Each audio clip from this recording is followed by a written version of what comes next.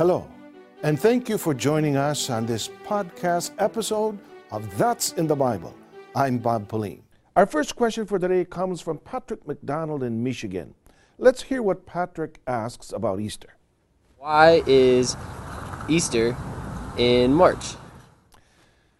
Thank you for your question, Patrick. And Easter is not always in the month of March.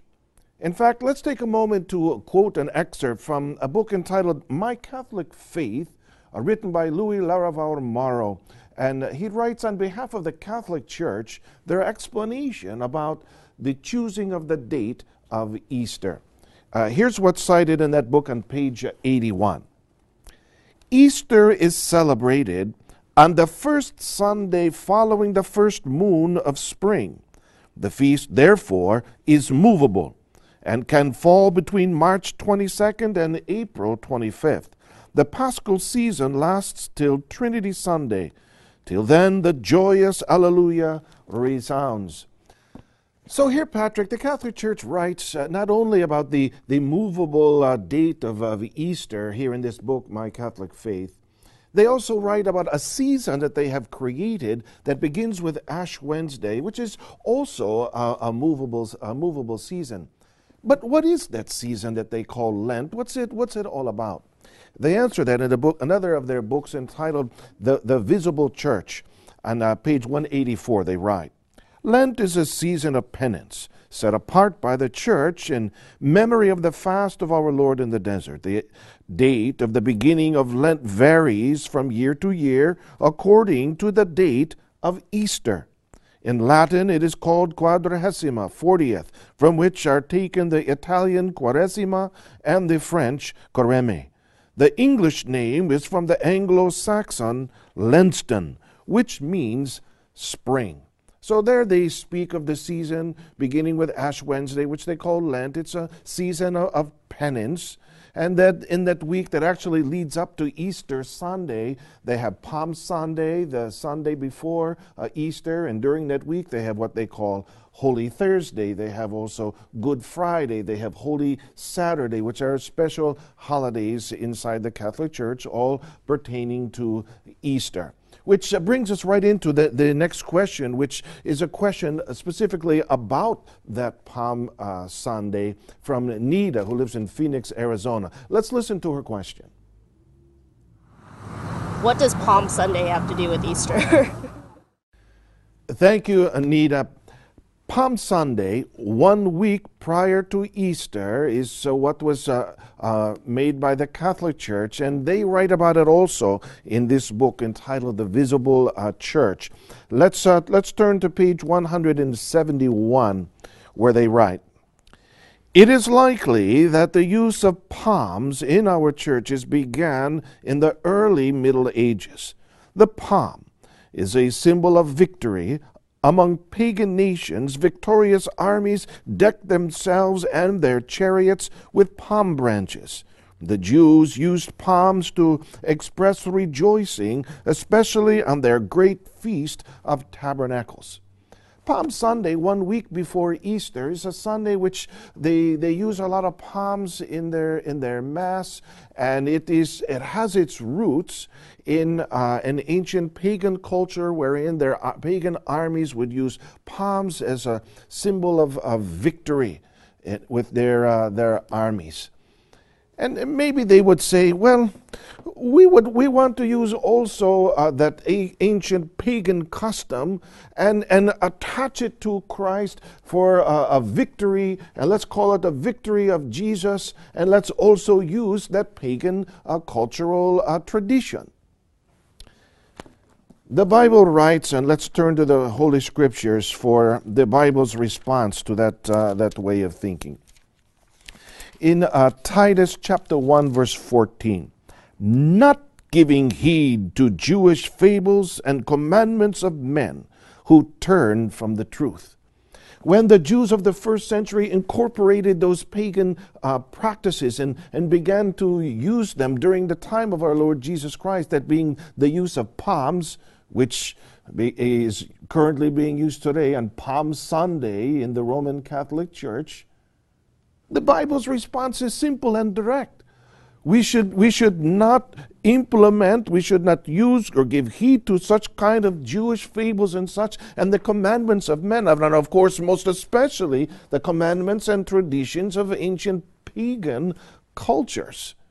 Palm Sunday is something that we should not participate in inside the true church. Another question submitted by Julie from Sydney, Australia. Julie asks this. And my question is, should Christians really be celebrating Easter? And I think of all, that's the most important question. Should we be celebrating it? Even if we will master all of its history, master all of the traditions attached to Easter, and understand all of their roots and origins, it funnels to that question that you asked. Should we participate in it? Should we incorporate that mindset that, well, because it's fun and because children enjoy it by having Easter eggs and chocolate Easter bunnies and we have Palm Sunday and we have Easter celebrations, should true Christians of today participate? It's important to understand the origins of the whole Easter traditions. The Catholic Church wrote in their encyclopedic dictionary on page 161 a very important piece of information that we have to consider when answering that question, should we participate in it? They wrote, Easter, the etymology is uncertain, but Saint Bede derives it from Estre, a forgotten dawn goddess, the English name for the Sunday of the resurrection of our Lord. Meat, eggs, and other foods formerly forbidden in Lent are blessed, and there are still numerous local customs, some of pagan origin. In this Catholic Encyclopedic Dictionary, they write about Easter, and making mention that it is derived from Estre, a forgotten dawn goddess. Should we, whether it's from Istre or it's from Ishtar, from Babylonian and ancient Egyptian times, and if it has such kind of origin, how can we in the true Church of Christ participate in what comes from service to an ancient pagan goddess?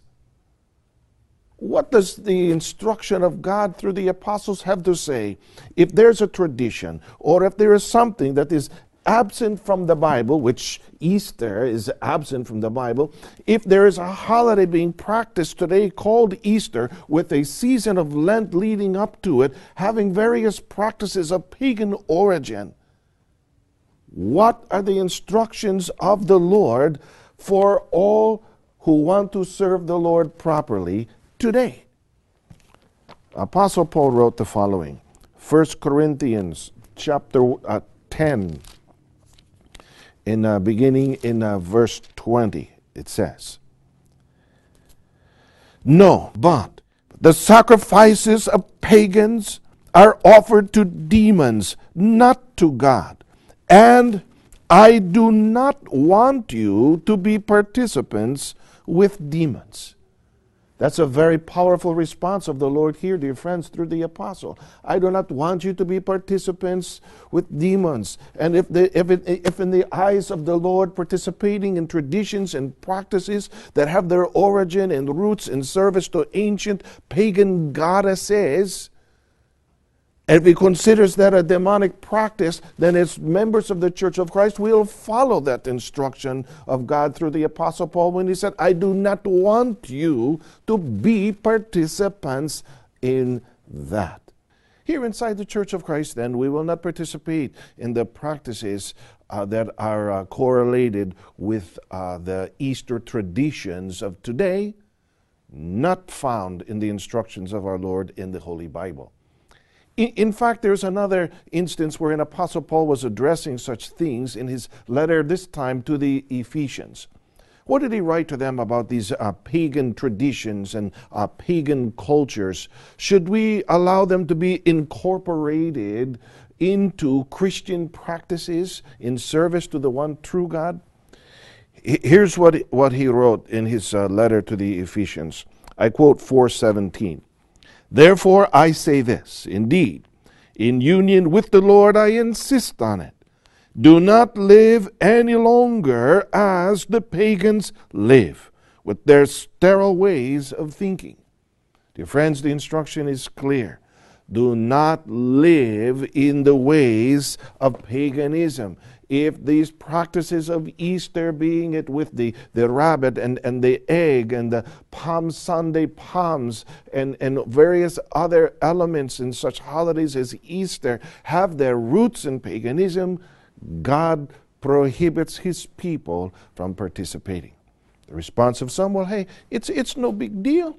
We're just going along with a tradition for fun. We're not connecting ourselves to its roots in paganism. We just want to do it because it's fun for the children, they would say, or it's just something that's part of our lifestyle of today in service to the Lord. If we will violate these principles of God and then try to call it a worship to Him, will He find it acceptable? God's answer was written in Apostle Paul's letter to the Colossians.